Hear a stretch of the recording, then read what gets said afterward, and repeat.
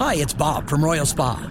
Soaking in a hot tub full of Epsom salts is the absolute best way to minimize everyday aches and pains. And we know all about Epsom salts at Royal Spa. Royal Spa hot tubs are the only hot tubs on the market that can safely and effectively use Epsom salts. Made right here in Indiana, Royal Spa hot tubs are the highest quality hot tubs on the market. Visit any one of our 3 Indianapolis locations or visit royalspa.com. Ah, Royal Spa. You're listening to the best of Kevin and Query on 93.5 and 107.5. The Fan. Must be the third quarter in Wisconsin, right? I was going to say third or fourth. Start of the fourth quarter from Camp Randall. The song's so good. It is a great song. Now they have about that game too. Like all the students are singing the words too. Yeah. Well, it's not just a they have to jump. mute them down for one part because there's kind of a misogynistic lyric in the beginning of one of the stanzas, but it is a great song. When that song came out, I was like a sophomore in college, so you can bet like all my buddies like walking around wearing their like Notre Dame type hats with a clover leaf on it, House of Pain. We were cool, man. We were cool. Good morning to you on a Thursday. My name is Jake Query. Kevin Bowen here as well. Mark Dykton is the one spinning the hits that you just heard. It is Kevin and Query here on 93.5, 107.5 The Fan. It is not necessarily a good-looking day outside, but this is the time of year where, in particular, that football starts to really matter, right?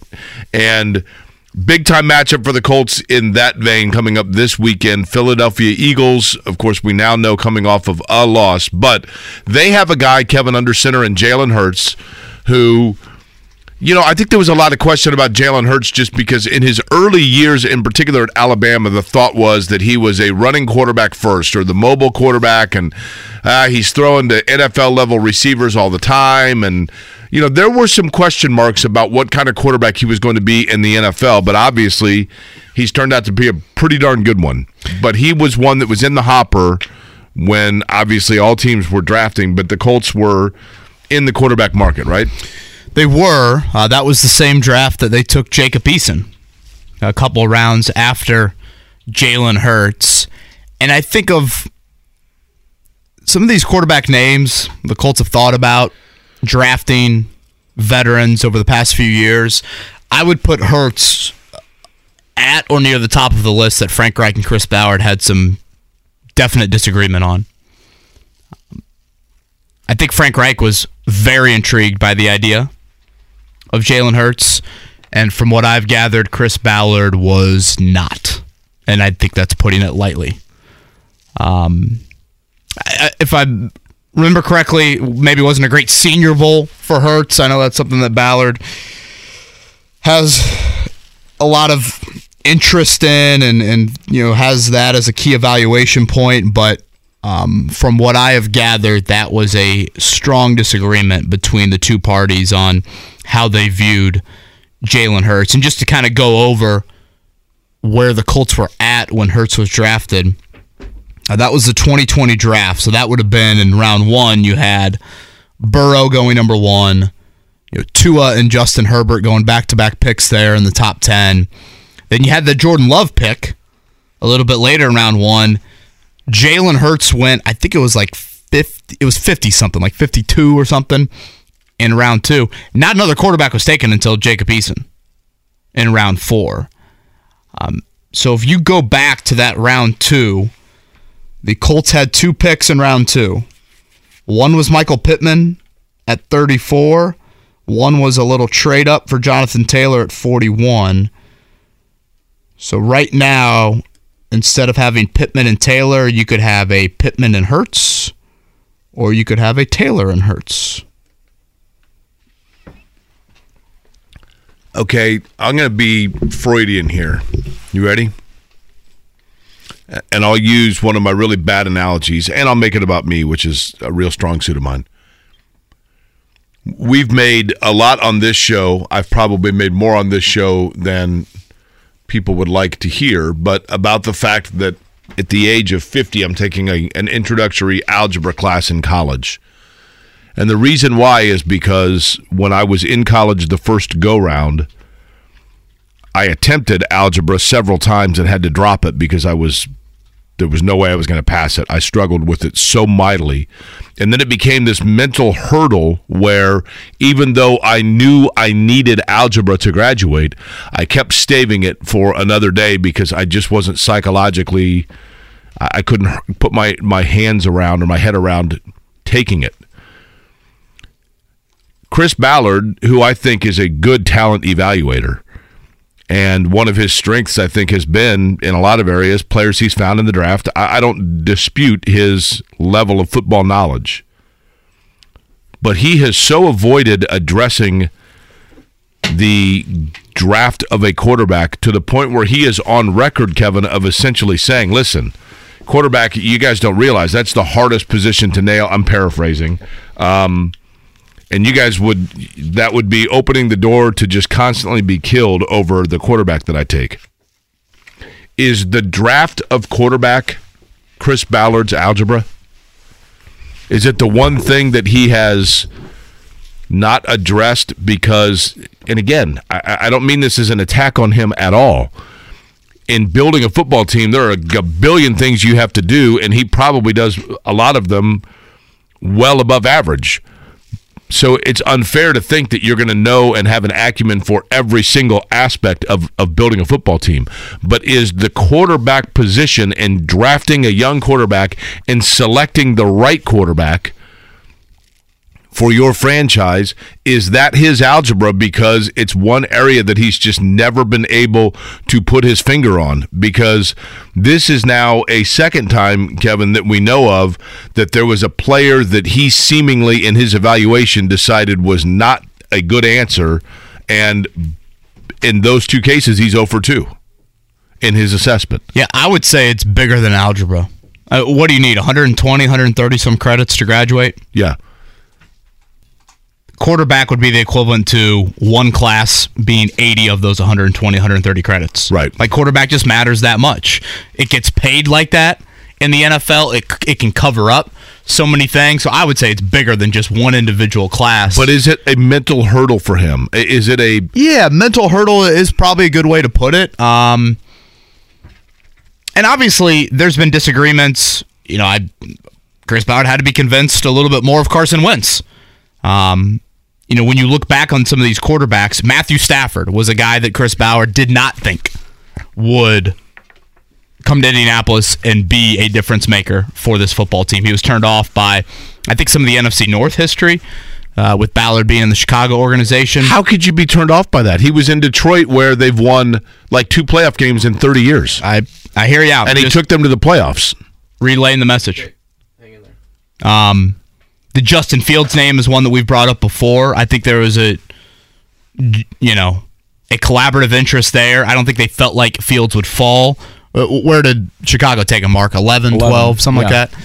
The Hurts one, I think, is what stings because, Jake, he's sitting right there when you have 2 second-round picks in that draft. And think back to that 2020 season. Your quarterback was who? To which season? 2020 is Phillip Rivers. That's Rivers, right? So that's what I mean. Passing the torch from Rivers to Hurts? I mean, that's kind of that's what NFL teams are trying to achieve, of like the veteran, hand it off to the rookie, hand it off to the young guy. Well, that's what I mean is they have gone veteran quarterback Band-Aid. I mean, we've obviously talked plenty about this. And I get doing that so long as there is a definitive passing of the torch to an heir apparent. And listen, he's a great story, a nice guy, and shows some moxie, but it is not the norm that a guy that you took in the 6th round is who that player is. No, so don't tell me that's who it is, right? And to be fair, they weren't saying that when Ehlinger was drafted. Understood. But I think that, for whatever reason, this move this year, and again, I think people that listen to this program regularly can figure out that I am still bewildered over the Ehlinger 2-game thing, and I personally think that 5 years from now, it's one of those things we're going to look back on and go, did that happen? That was really weird. Like, it's not to the level of weird of when Ron Meyer decided for 3 games he was going to run the wishbone and called Ricky Turner, who was driving a dump truck in Washington somewhere. I love the wishbone so much. Well, you would have loved it when Ricky Turner came here then, because he literally showed up on a Wednesday, was running the wishbone in San Diego on Sunday. The Colts win against the Chargers, and they keep the guy for 3 weeks, and he's running the wishbone with Eric Dickerson, and I don't know if it was Owen Gill or Albert Bentley, but it's what in the world is going on here? Navy's fullback was just torching Notre Dame on Saturday in the second half, and I was loving it. I was like, this is great. The wishbone is impossible to figure out, isn't it? The fullback is just running. It was butter. It was just through melted butter. If you get a wishbone that is run effectively and with efficiency, it is Georgia Tech ran it for a long time, and it was oh my goodness. I mean, it was just awful to try to slow down. Now let's go back to that draft. What pairing would you rather have? Michael Pittman and Jalen Hurts, or Jonathan Taylor and Jalen Hurts? Positional value is probably something that makes that a little bit more of a debate. Obviously, on paper, I think Taylor has definitely been the better pro than Pittman. Obviously, Pittman has been pretty good as well. But would you rather pair the young wideout or one of the better backs in the NFL? And then, see, I'm, you know me. When it comes to running back, Jonathan Taylor's a wonderful player, great player. I still maintain, if your bread and butter is that you have the best running back in the NFL, unless it's Derrick Henry, who can just salt, and I guess Jonathan Taylor could as well, but Derrick Henry is just such a different back. I don't know that. I don't know that having the dynamic running back paired with a quarterback is what gets you to the top, personally. And remember, when Nick Sirianni took the job in Philly, Jake, there was a lot of question of, is Jalen Hurts, it was a Carson Wentz, Jalen Hurts sort of debate about hey, what is Philly about to do at the future quarterback spot? And I think Sirianni's belief in Hurts comes from Frank Reich's belief. They very much on the same page on that front. Charles says Ballard has been apprehensive about drafting a quarterback because he knows once he does, his job is on the clock. Fair. Trevin, Chris is terrified of drafting a QB because it's a fireable position if you miss on it badly. Probably a lot of truth behind both those comments. I'm telling you, it's his algebra. It's the one where he's like, I know that I need this. I know that I've got to get this right, but I'll do it next time.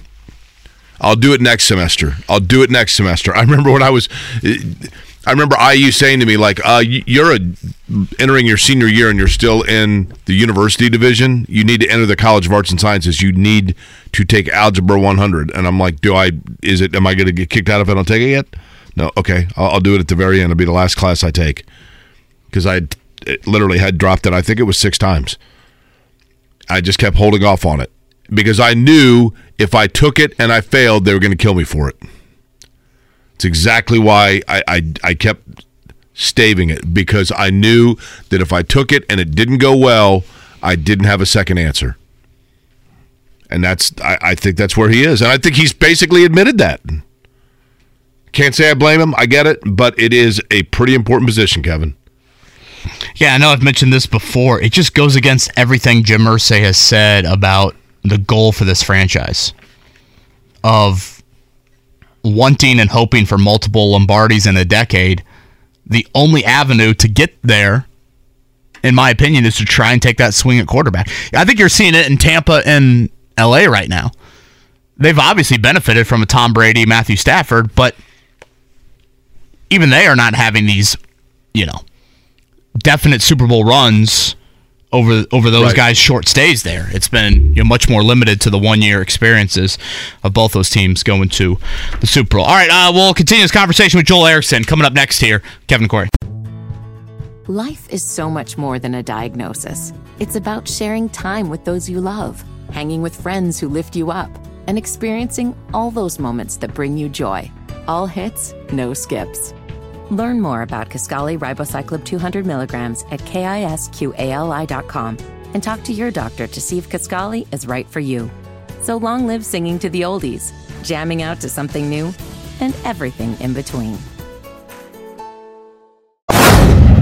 Hi, good morning. Colts-Eagles coming up this weekend. We've been talking about this one for a while. Now, as we talked about, maybe with Philly it doesn't have the same oomph to it because they are no longer unblemished, but still, pretty big matchup for Indianapolis. Joining us now to talk about exactly that and more from the Indianapolis Star is Joel A. Erickson. He's on the Payless Liquors hotline.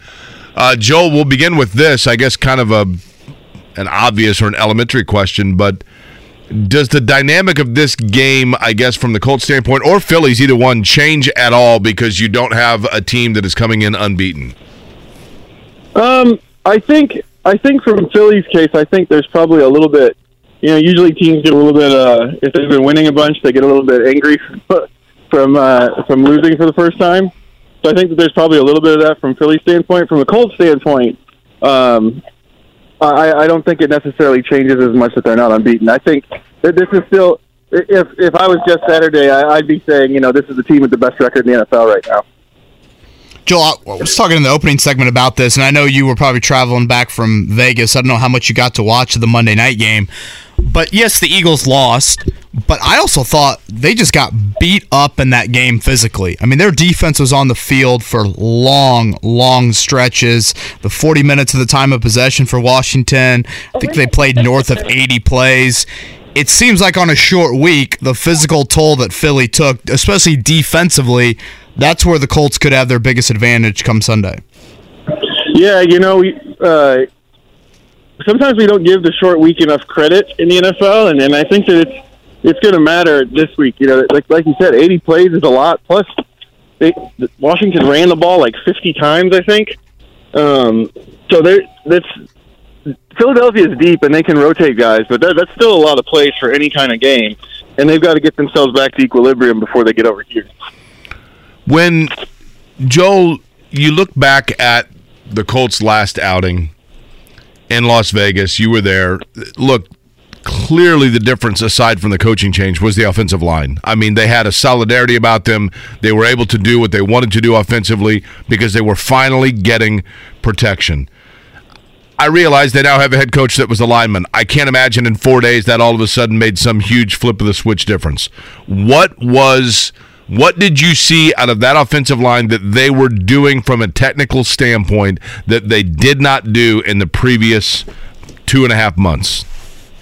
Well, I think one of the things was something that, Quentin Nelson said the week before, they needed to drive people off the ball. I think about Taylor's touchdown run. Fries and Smith kind of caved in the right side of the line in a way that we haven't seen that happen very much this season. So I think so well blocked. Yeah, that was a big one. And then I think the other thing is just it might not be a technical thing, but it's a Will Fries thing. Matt Pryor has struggled so much at every spot on the line.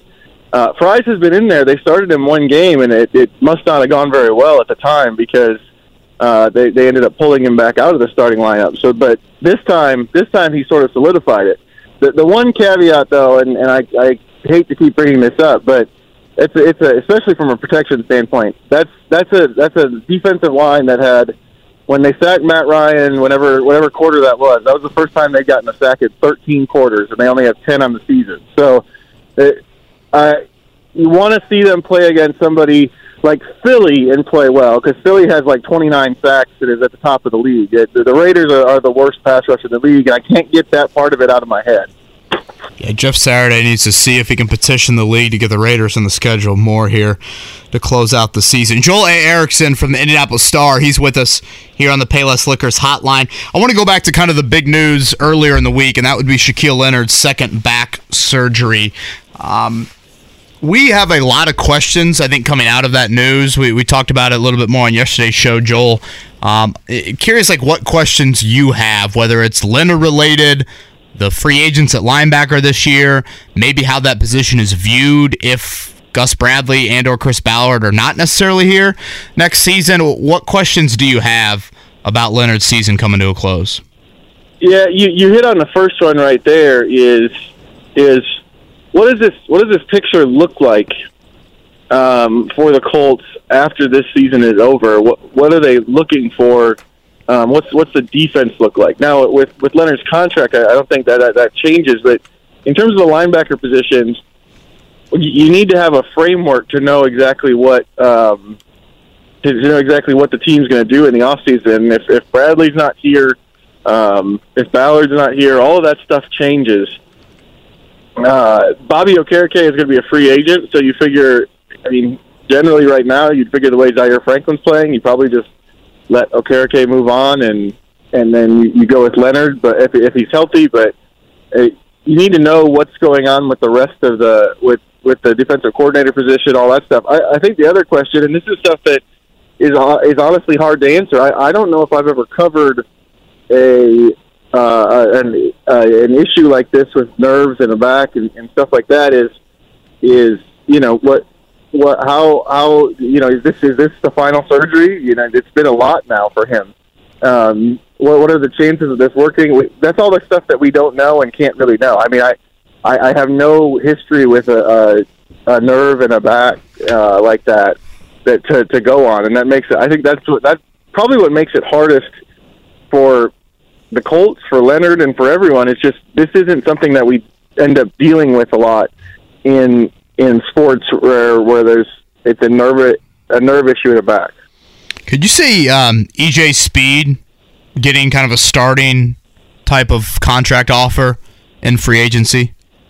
I don't think so. EJ Speed's a guy who hasn't played a ton, and linebackers generally don't make a ton on the free agent market anyway. Think about like what Anthony Walker's got in the last couple of years, and that was a guy who had, I think, 300 tackle seasons. So I don't think he would get a starting deal. That'd be a pretty big jump in a market that tends to be sort of depressed. Well, the linebacker market tends to be kind of depressed compared to other positions. Joel Erickson is our guest. He's on the Payless Liquors hotline. Joe, in terms of the Jeff Saturday change, we've made a lot about it. We've had plenty of time now to absorb it. There are those, myself included to an extent, that are curious to see whether or not this was just, and I've heard a lot of people that played the game talk about this, that you get kind of a short-term boost of energy, of excitement, of rally, of camaraderie, and then reality kicks back in again and you realize that you're mired in a season that has been frustrating. Which way do you think it goes now? Because having the Raiders, to your point, the Raiders as an opponent probably helped out the situation in the outset, but do you think it maintains? Yeah, that's the hard question, and realistically, it has to maintain pretty strongly because the schedule gets harder from here on out. I don't know if we realized that when we were coming into this season, but there's a bunch of teams that are fighting for playoff positioning coming up on the schedule. Teams that have been pretty good, and teams with really good pass rushes. Like I think about even Pittsburgh. Pittsburgh just got T.J. Watt back, and if T.J. Watt is at full strength, then Pittsburgh has a good pass rush. So they're going to get tested. And in terms of whether or not they can maintain whatever they had, Saturday himself sort of said the other day that when he was a player, he always thought of like emotion's great, but it runs out in like the middle of the first quarter, and then it becomes about execution. And we've sort of seen that. That's one of the things the players have said is that Saturday brought a different kind of energy, but there's been like four or five players who they've said that it wasn't that Reich didn't bring the energy or the emotion. They just haven't executed or for whatever reason, whether it's, talent deficiencies or technique deficiencies, whatever, they haven't executed. And I'm with you, Jake. It's really hard for me to look at a Raiders team that is, if you just pay attention to the headlines out there, appears to be in pretty much disarray, and extrapolate that to the rest of the season. I think, but for us to really feel like this has changed and turned around, it's this Eagles game, it's the Steelers game, and it's got to keep happening over and over again. There have been like the Jaguars game was a brief respite from what else they've been dealing with. The Commanders game was a loss, but they only gave up one sack. Like, you keep thinking that there's been a couple of one-offs where it looked like they were starting to figure stuff out on the offensive line, and then it didn't happen. And so I just need to see more before I have any idea whether or not this is real or not. Yeah, got to see the outliers not be outliers where the opponent's dysfunction gifts you things, which has kind of been a common occurrence, I think, in several of these wins this season. Again, Joel A. Erickson from the Stars with us. Joel, we were talking last segment about Jalen Hurts and him being the opposing quarterback this weekend. I don't know if I'll speak for myself. I don't have a great read on kind of the Colts inside the building interest on a lot of the young quarterbacks over the years, but from what I have gathered, there was a bit of a disagreement on Jalen Hurts between Chris Ballard and Frank Reich. Is that something that you have gathered over the years? I don't have a whole lot on Hurts. I knew a little bit more about some of the first-round guys. I don't have a whole lot on Hurts.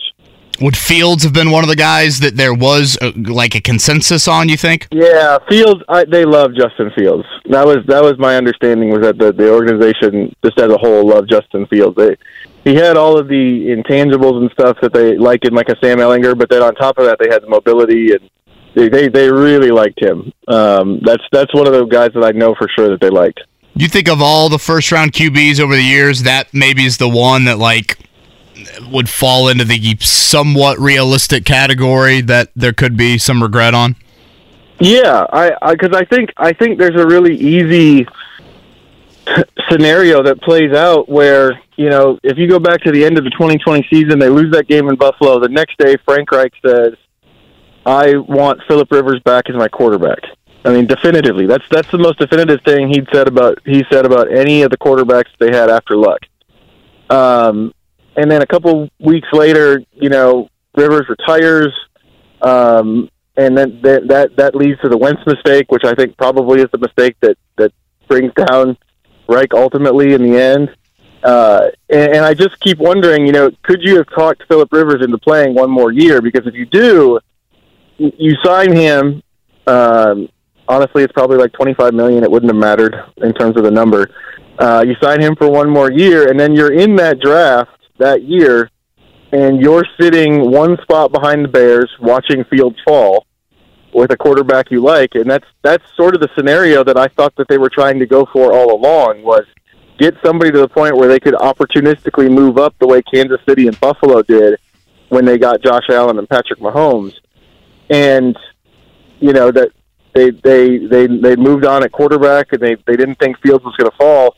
I keep thinking of that January, February is like the flashpoint where there's an alternate universe where Justin Fields sat behind Phillip Rivers and learned for a year, and now he's the Colts starting quarterback. Okay, Joel, I'm going to ask you a couple true-false questions, okay? Okay. True or false, Jim Irsay likes Sam Ehlinger? Oh, true. True or false, Sam Ehlinger getting his shot at being the starter was facilitated or influenced by Jim Irsay? True. True or false, Chris Ballard has yet to use the draft to take the next franchise quarterback of the Colts in terms of Chris Ballard's definition of that position? Yeah, true. So, with those questions asked... Not a lot of variety there, Jake. All true.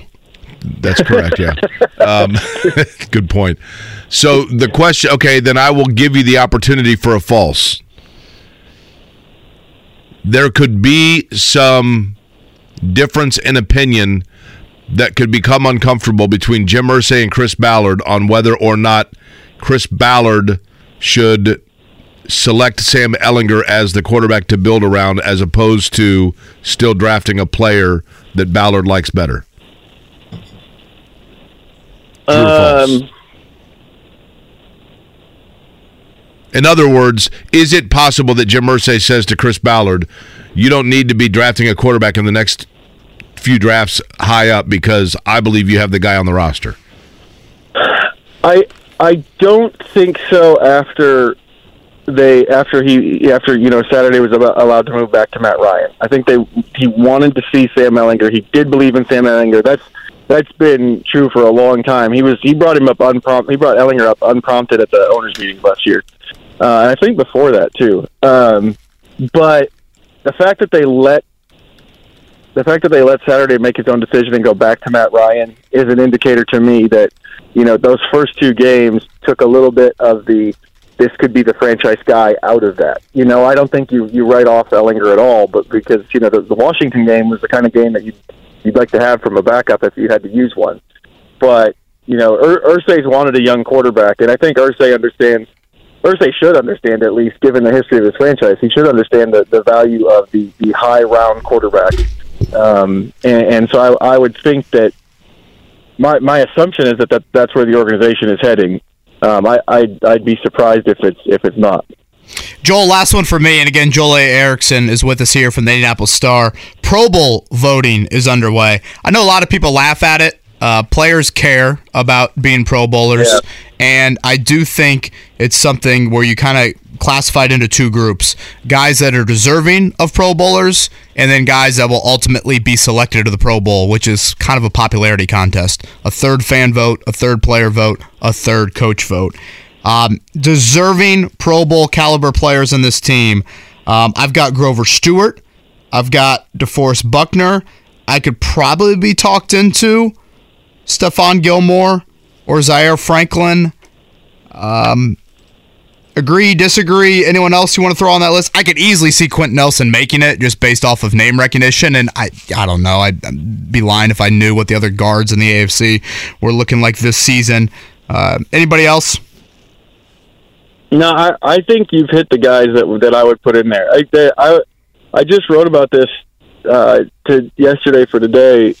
The hardest part, the players who played the best on the Colts are both defensive tackles, right? And there's only 3 spots for the AFC, and I know Grover Stewart. This is in the story, but like there have been players on opposing teams like Max Crosby and Derrick Henry who've been coming up to Grover Stewart and being like, "Hey man, people need to talk about you." Like. He's getting the notice from players around the league, but he also plays nose tackle and he doesn't get a lot of sacks. And he plays right next to a guy who's got the Sports Info Solutions has Buckner as the 4th most quarterback pressures from the defensive tackle position in the entire NFL. And there's 2 AFC guys who are in front of him, in Quinnen Williams and Chris Jones. So that position, I almost feel like you should get. On the Pro Bowl, you should at least get 4 to make sure one of those Colts guys gets it, because they're different. But Stewart's season has been so dominant, and you'd have to want recognition that that usually goes to people who get sacks. And if you watch the Colts pass rush at all, you're like, well, it's Buckner, and then it's everybody else. So I don't really have anybody else. I'm just interested in that defensive tackle thing, because I think it's. If you watch the Colts every week like we have, you're like, man, these defensive tackles, both of them deserve it. But like I said, there's Jones, there's Williams, there's probably Jeffrey Simmons. There's a lot of guys in the AFC. Cameron Hayward. Yeah, they've got a lot of guys in the AFC who's got a claim, and it makes you wonder, can a season that Grover Stewart has absolutely played at a Pro Bowl level, can a nose tackle break through all of those 3 techniques and get a spot? God, it seems lofty. I mean, the fan vote, no chance he garners attention outside of Indianapolis. Coach vote, you would hope, and then player vote. Again, you would like to think some players, like you said, have recognized it, but at the end of the day, and this is just what I think hurt Kenny Moore for several years, Grover Stewart went to Albany State. I watched players vote for Pro Bowlers. They often vote for their collegiate teammates or guys that they train with, or guys that they went up against in college, like that sort of angle. If he can get on fan radar nationally, if he starts to get some pub, he'll become a regular fan vote guy. You know why? And I'm not saying this to be funny. His name's Grover. Once you hear his name, you never forget it, right? Yeah. Joel, if you have another kid, you got to throw Grover on the name list. I know you just had one, so. I don't think we're going for 4, but we'll have to keep Grover in reserve in case something happens. Just already erect the wing in Canton for Grover Erickson one day. Grover Leaf Erickson. That's a great name. Leaf, that's good. Yeah. Spell. If he's Grover Leaf Erickson, he's got to play for the Vikings, though, right? Sure. I mean, blue and purple, right? I can just see the eye black under his eyes right now. Joel A. Erickson with us here on the Payless Liquors Hotline. Joel, as always, thank you for the time. Congrats on the somewhat newborn, and I'll see you in a few hours. Life is so much more than a diagnosis. It's about sharing time with those you love, hanging with friends who lift you up, and experiencing all those moments that bring you joy. All hits, no skips. Learn more about Kisqali Ribociclib 200 milligrams at KISQALI.com and talk to your doctor to see if Kisqali is right for you. So long live singing to the oldies, jamming out to something new, and everything in between. Life is so much more than a diagnosis. It's about sharing time with those you love, hanging with friends who lift you up, and experiencing all those moments that bring you joy. All hits, no skips. Learn more about Kisqali Ribociclib 200 milligrams at KISQALI.com and talk to your doctor to see if Kisqali is right for you. So long live singing to the oldies, jamming out to something new, and everything in between. Yeah, thanks guys. Thanks for having me on. Scott Agness from Fieldhouse Files is with us now to recap last night. The Pacers moving to 7-6 on the season. They are above 500 for the first time in about 18 months, and we're seeing some consistency out of the big fella, Miles Turner. We have not seen arguably throughout his career. Again, Scott joins us now. Scott, I think that's the thing that stands out the most. I mean, obviously, the record is surprising, I think, to virtually everyone, but Turner, ever since that Brooklyn game and really those Woj comments, the Woj podcast comments, he's reached a level of consistency that I think everyone's kind of been waiting for throughout his career. For sure, especially on the rebounding end. That was something going into the season. He admitted, like, hey, look, there's ways I can improve, obviously, and this can be one of them. And the fact that, I look up in the second quarter, he's got 12 points and 5 rebounds, and ends up with double-digit rebounds. I think that being a center, and now especially being the focal center, I think, there's a lot of people just on the outside looking in wondering, hey, look, you're the big. How can you not grab more than 6 rebounds? Well, it's not always that simple, especially in years past, because how they used him was the guy that, hey, take out their center, and one of our guys will go get the rebound, is how they viewed it. So it kind of skewed it a little bit. But, yeah, you got to be impressed, I think, with the feel and the interest level, activity level, and everything of Miles and what he's doing. It doesn't feel like he's forcing anything, just playing within himself. And I really liked how he's played over the last 10 days. Correct me if I'm wrong, or I guess I don't know, so maybe it's more just me asking you. Do you know if the Pacers have ever put a contract extension in front of Miles Turner? I do not. I don't believe so. My understanding is Miles is very similar to Victor Oladipo's situation in that he wants to get to free agency where he'll become a free agent for the first time and see what that's like and have the opportunity to pick where he wants to go. Man. But I don't know for certain, but that's been my understanding. God, it's a dangerous game to play when you think about the trade deadline and all of that. Scott, I was mentioning this earlier.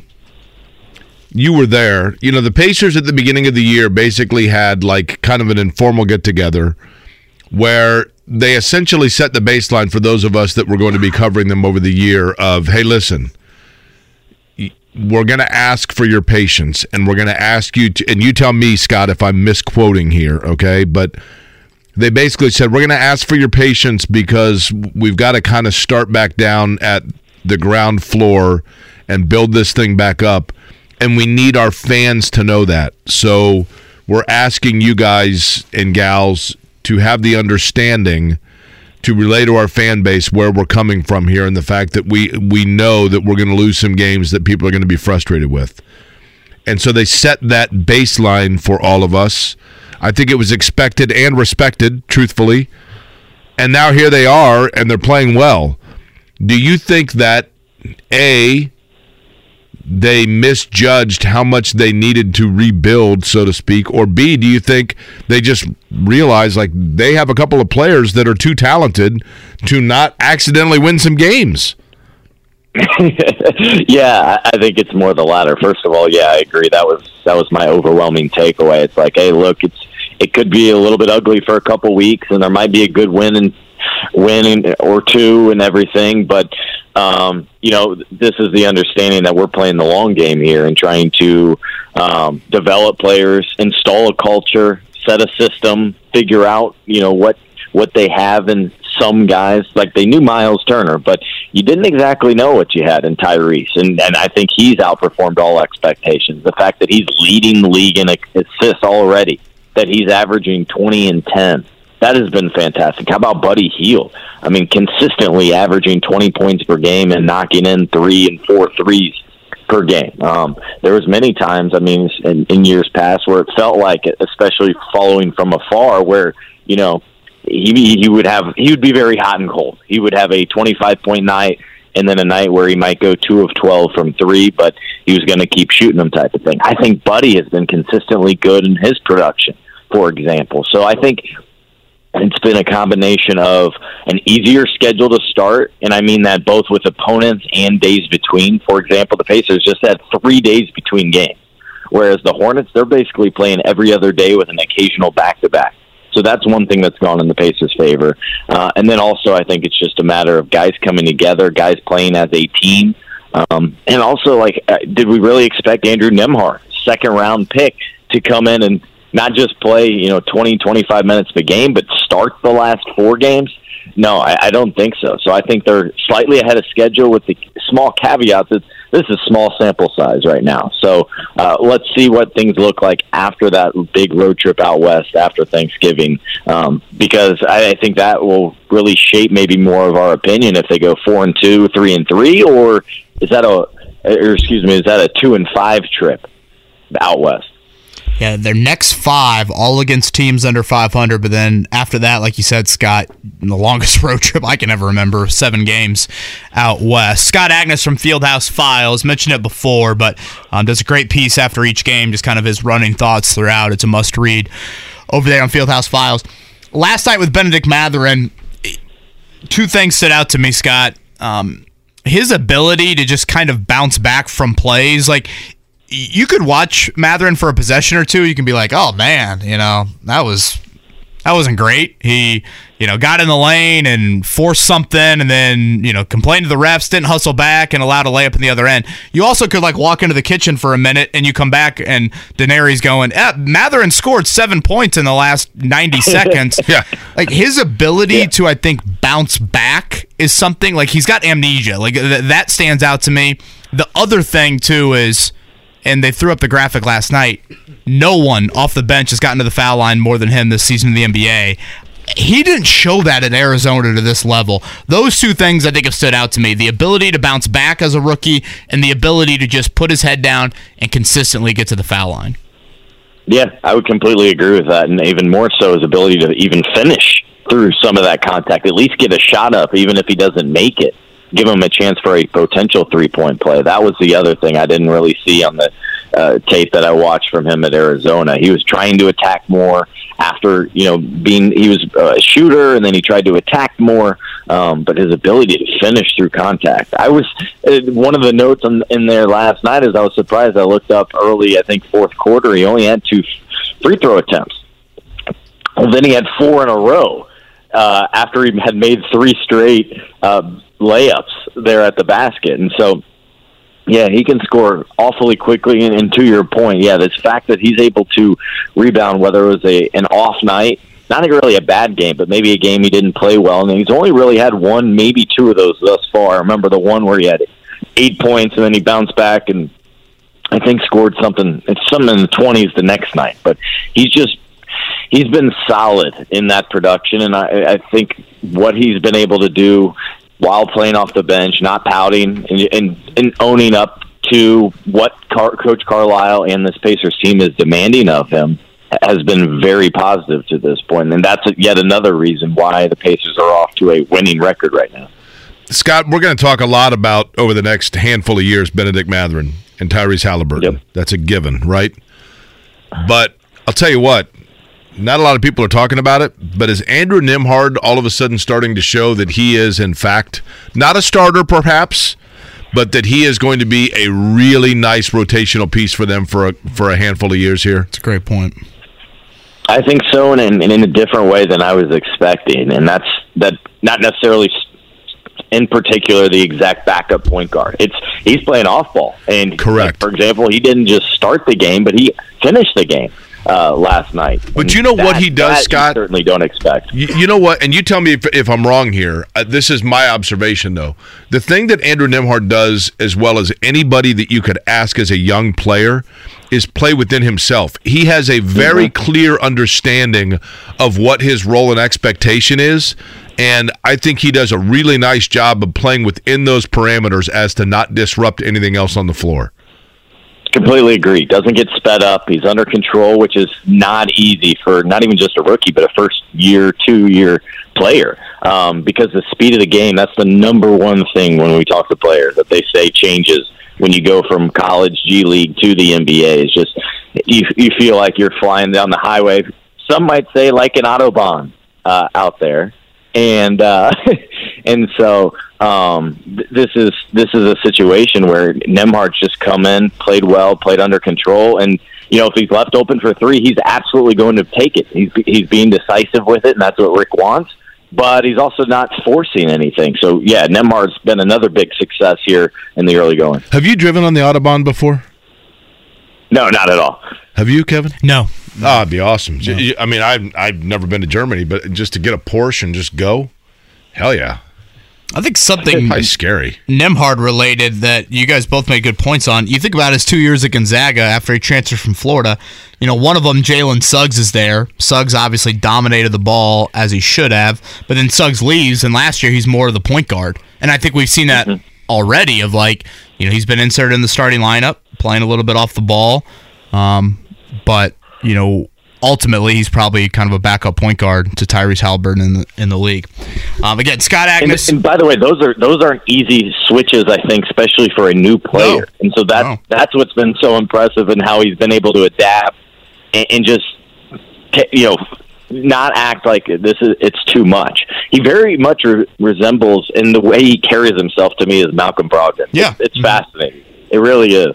I think it's good that O'Shea Brissett's getting some minutes right now. I'm sure the injury related a bit, but I think it's key that he's factored here into kind of that 8th, 9th guy. Yeah, I completely agree. I was thinking about time. That's probably one of the biggest areas where I've disagreed with Rick in terms of the rotation. Maybe the only area is I'm just, to see O'Shea essentially just be set on the bench for the first month. I'm like, there's been a couple nights where they haven't had it, right? And that's going to happen throughout the season. But you need an energy. You need a jolt. You need a guy to just not turn it over and not get in the way, but just, do the little things. That's O'Shea. And I could not figure out why he was out of the rotation. And now that he's back in it, a guy that really didn't play much early on, and, he comes in, hits a couple quick threes, doesn't get in the way, plays 20 minutes. Last night's the most he's played all season. And you don't, what he's able to do, it's those simple little things. And if he can give you a good 15-minute spurt in a game, that's exactly what you need. Scott, I'm going to ask this question legitimately because I don't know the answer. So this is not like me suggesting something via a question, okay? The level of play that we're seeing from Miles Turner right now, is that Miles Turner completely comfortable with and invested in the Pacers and wanting to perhaps play his way into being part of the solution long term? Or is that Miles Turner playing because he knows his contract is coming up and he wants to go elsewhere? Yeah, that's a good question. I think I view what he's doing right now is he's playing. He's comfortable in his own skin, and he had a really important, I think, off season for him physically and mentally about what he wants to be about and such. But I think this is him playing to potential and ultimately taking advantage of just more of an opportunity. I see this as exactly who he should be. It doesn't have to be, by the way, 20 and 10. I'm more realistically, I thought on a really good team, I see him more as a 15, 10, and 3 block guy who could also go for 25 a few nights, but not on average. But the combination, I think, Jake, that the team is playing well. He's got the best point guard he's ever played with. That certainly helps, being in a contract year. And we all know he listens to everyone else. So there's certainly a motivation, I think, from within to prove everyone else wrong. That has to be fueling him a little bit. And maybe to KB's point at the beginning, that bad performance in Brooklyn was like, all right, I can't let this happen again. It's just the consistency more than anything for me. Again, 4 straight double-doubles. I think that's you've seen flashes. You've seen, an outlier, one-offs, maybe a couple of games, but to do it 4 in a row, really important for Miles Turner. Again, Scott Agness over at Fieldhouse Files. Scott, thank you. You bet. Thanks, guys. Life is so much more than a diagnosis. It's about sharing time with those you love, hanging with friends who lift you up, and experiencing all those moments that bring you joy. All hits, no skips. Learn more about Kisqali Ribociclib 200 milligrams at KISQALI.com and talk to your doctor to see if Kisqali is right for you. So long live singing to the oldies, jamming out to something new, and everything in between.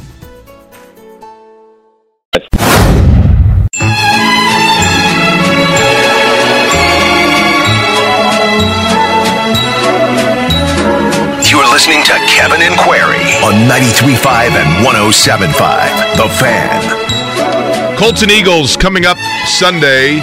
Ian Eagle, coincidentally enough, on the call. Joining us now on the Payless Liquors hotline to talk about exactly that from the city of brotherly love, Dave Zangaro joins us. He's with NBC Sports Philadelphia. Dave, I'm going to get right to this point, and I appreciate your time this morning. We saw, it's been a while, but there was a time in Indianapolis where the Colts often were the last team in the league to lose their first game. And I went back and looked, and, oftentimes the game right afterwards, they'd kind of get hung up. Now, sometimes that was because they were so deep into the year that once the loss was there, they went ahead and rested players, so it's kind of hard to tell. But from your vantage point with the Eagles, short week, but what has been the mindset? Does there appear to be any wind out of their sails now that they have a blemish on their record? Hey, good morning. Honestly, after the game, the thing I was most impressed about in the locker room was just how calm everyone was. Not that it was a relief to lose that game, but there was no panic. I mean, obviously they were upset they lost the football game, but the way they lost that game was a lot of self-inflicted stuff. So I think they looked at it and said, well, we have all these things to work on, and they had the leadership in place, so I don't think it's going to let them spiral at all. I think they're kind of a focused team, and that doesn't mean that they're just going to come out and roll off a bunch of wins again, but I don't think that's going to be an issue going forward. Dave Zangaro again from NBC Sports, covers the Eagles. He's with us on the Payless Liquors hotline. Before Monday, was the run defense the one question mark for Philly?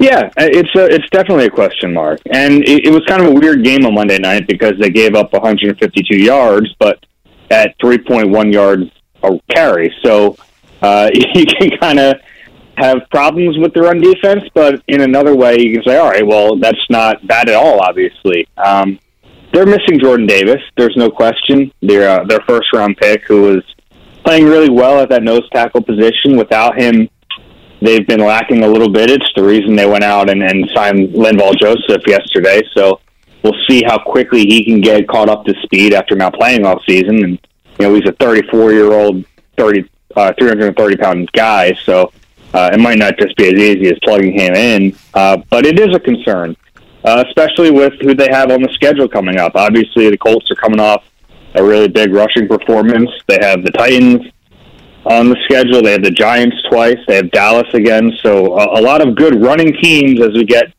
into December, which is not a great recipe for a team that has struggled against the run. So it's definitely one of the biggest concerns about this team right now. I think the other big news item out of Monday is the injury to Dallas Goedert, one of the better tight ends, particularly after the catch in the league. And I was looking at the Eagles roster, and I thought to myself, you know what? Knowing Nick Sirianni like I know him, I know he's not a tight end, but I almost feel like that injury could mean Zach Pascal all of a sudden takes on a little bit of a bigger role. Sirianni loved Pascal when he was here. Just any thoughts to how they will try and replace that, and what Pascal, kind of his role has been behind, obviously, A.J. Brown and Devontae Smith? Yeah, Pascal's really been the four for a lot of the season because they have A.J. Brown, Devontae Smith, and Quez Watkins, who has been their slot receiver for a lot of the season. But, yeah, he loves Pascal, obviously. He still does all the dirty work, and you could see him in some sort of a blocking receiver role to try to be some sort of replacement for Dallas Goedert, but there's no easy replacement for arguably a top 2, top 3 tight end in the league. He's been that good this year, so they haven't made any secret about the way this passing offense works is it runs through three players: Dallas Goedert, A.J. Brown, and Devontae Smith. So now that one of them's gone, I think it really just runs through A.J. Brown and Devontae, and that's not a bad thing. I mean, these two guys are very good, and there have been times this year where, specifically with Devontae, he hasn't seen a share of targets. The targets to A.J. Brown have been really consistent. The targets to Dallas Goedert have been really consistent. This might be a chance for Devontae to really take that year two jump that a lot of people expected, but we know there's only one football and there's limited opportunities. So, their backup tight ends don't have a ton of experience, so I don't think it's as simple as, hey, next man up. It's going to take a lot of different people to fill that void. Dan Zangaro is our guest. He's with NBC Sports Philadelphia. He's on the Payless Liquors hotline. Dan, is there any way to know... It's Dave. Dave, I'm sorry. I said Dan. My apologies. I couldn't read my own handwriting there, Dave. My apologies. Is there any way to know with Nick Sirianni how much of Indianapolis he brought with him? Does that make sense what I'm asking? No. I don't. It's tough for me to say because I wasn't around the team in Indianapolis. I do know Frank Reich enough to see some of that influence. Right. And just in personnel, he brought a lot, right? I mean, he brought Jonathan Gannon with him. He brought Jason Michael with him. So I think there are some staples, but this is Sirianni's team. It's not, we were kind of curious, is this going to be Frank Reich 2.0? And no, I've been really impressed by the offense Sirianni's put together. And the most impressive thing that he's done is that it's what he talked about, and we just had to see him actually make it work, is that he's using his offensive players to their strengths. He has a great offensive line. He uses that. He has a good tight end, so he says, okay, he's a focal point of the offense. You go out and get A.J. Brown. Obviously, he's getting his targets. And the offense has grown as Jalen Hurts has grown. When they needed to be a heavy RPO read option team, that's what they did. And as Jalen's become a more comfortable pocket passer, the offense has shifted. So he talked about that when he got hired, that the mark of a good coach is conforming to what your players do best, and he's certainly done that in his year and a half here. Dave, you touched on this a little bit earlier, but I wanted to go back to it a little bit. In terms of, Philly getting that first loss, and I thought you raised an interesting point. You almost wonder if sometimes it doesn't, take weight off of guys, right? Where they're like, okay, now we got that out of the way, now let's go to, phase 2 here. But did Washington do anything that, per se, exposed the Eagles, or was it just a matter of one of those games where, things necessarily didn't fall their way? In other words, does Indianapolis really scour the tape to see what was done and have an area that is very clear for them to exploit? No, I don't think so. I don't think they'd get much from it. It was just a really strange game. One of the things the Eagles have been so good at this year was their turnover margin, and in this game they turned the football over 3 times. So, some of that is preparation and repping it, but some of it is kind of just luck. Those things always seem to kind of regress to the mean, and that's what happened on Monday. They had 3 turnovers all season before that. They had 3 on Monday night. So I think it would be tough to look at that Washington game and say, all right, they figured out the blueprint, so to speak, to beat this team. I think part of the blueprint was already there. If there's one thing to take away from it, it's that they had these long drives on offense that worked because they converted a bunch of third downs.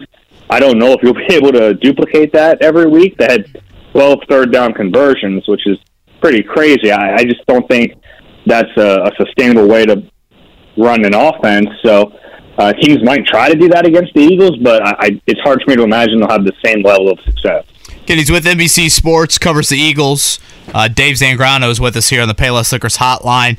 Dave, a guy that we probably have not talked about enough, or should, is Rodney McLeod, who inserted into the starting lineup back in September after rookie Nick Cross struggled, and he's been very steady at the back end of this defense. I know he's got a lot of history with the Eagles. I think a ton of ties to the Philadelphia community as well. He's probably a little bit on the Colts side of things, a chess piece for them this week. I would guess Matt Ryan has had his ear a whole lot in just wanting to hear a little bit more about the Eagles personnel, Jonathan Gannon, etc. What did Rodney McLeod kind of mean to that Eagles defense in his time there? He was a huge part of this team. I don't think they win a Super Bowl without him. He was that vital to that team, and one of the greatest guys we've had here. You know, he was a joy to cover for me. And he was a really solid player. A lot of times he was overshadowed here because so much of his time was next to Malcolm Jenkins, who was a Pro Bowler during that run. But Rodney was so steady. And after Malcolm left, he really became the leader of that defense. He assumed that role, became a captain, and he was the one getting his team fired up, or at least on the defensive side of the ball every week. So he meant a lot to this team. It was kind of a shame when they didn't bring him back, especially when I saw what the contract he got was. I mean, they certainly could have afforded it. They chose to move on, and things are working out for the Eagles. Obviously, they're 8-0, but yeah, you know, a lot of respect for Rodney McLeod, certainly. Now, Dave, if I'm not mistaken, you know, you have the unique perspective of being, especially in a market the size of Philadelphia. You're a native of the area, correct? I am, yes. Okay, so because, you know, a lot of times in a market that big, you get a lot of the transient stuff. So you'd be the perfect person to ask here.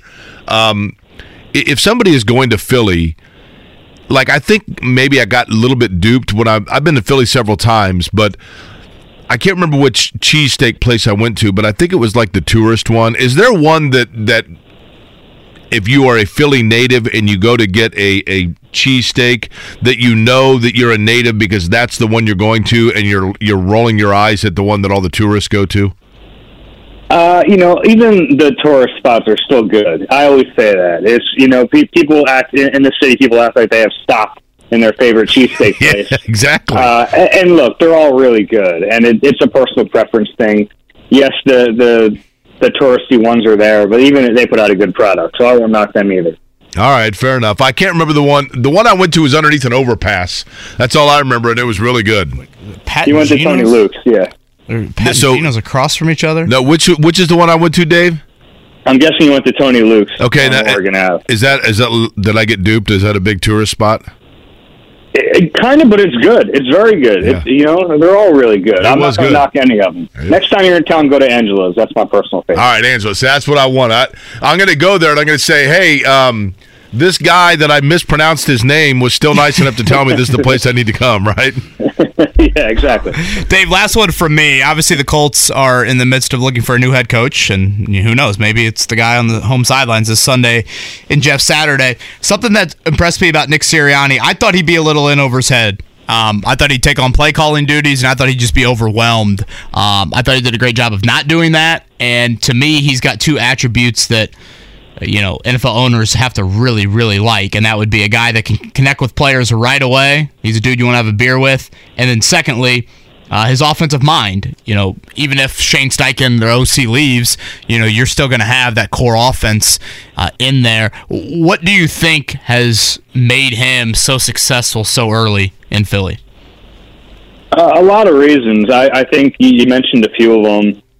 Certainly his offense is the offense, but it goes way beyond that. And I think so many owners get into that trap where they hire the best offensive or defensive mind and they overlook so many of the duties a head coach has. And the Eagles didn't do that. Nick Sirianni is a great communicator.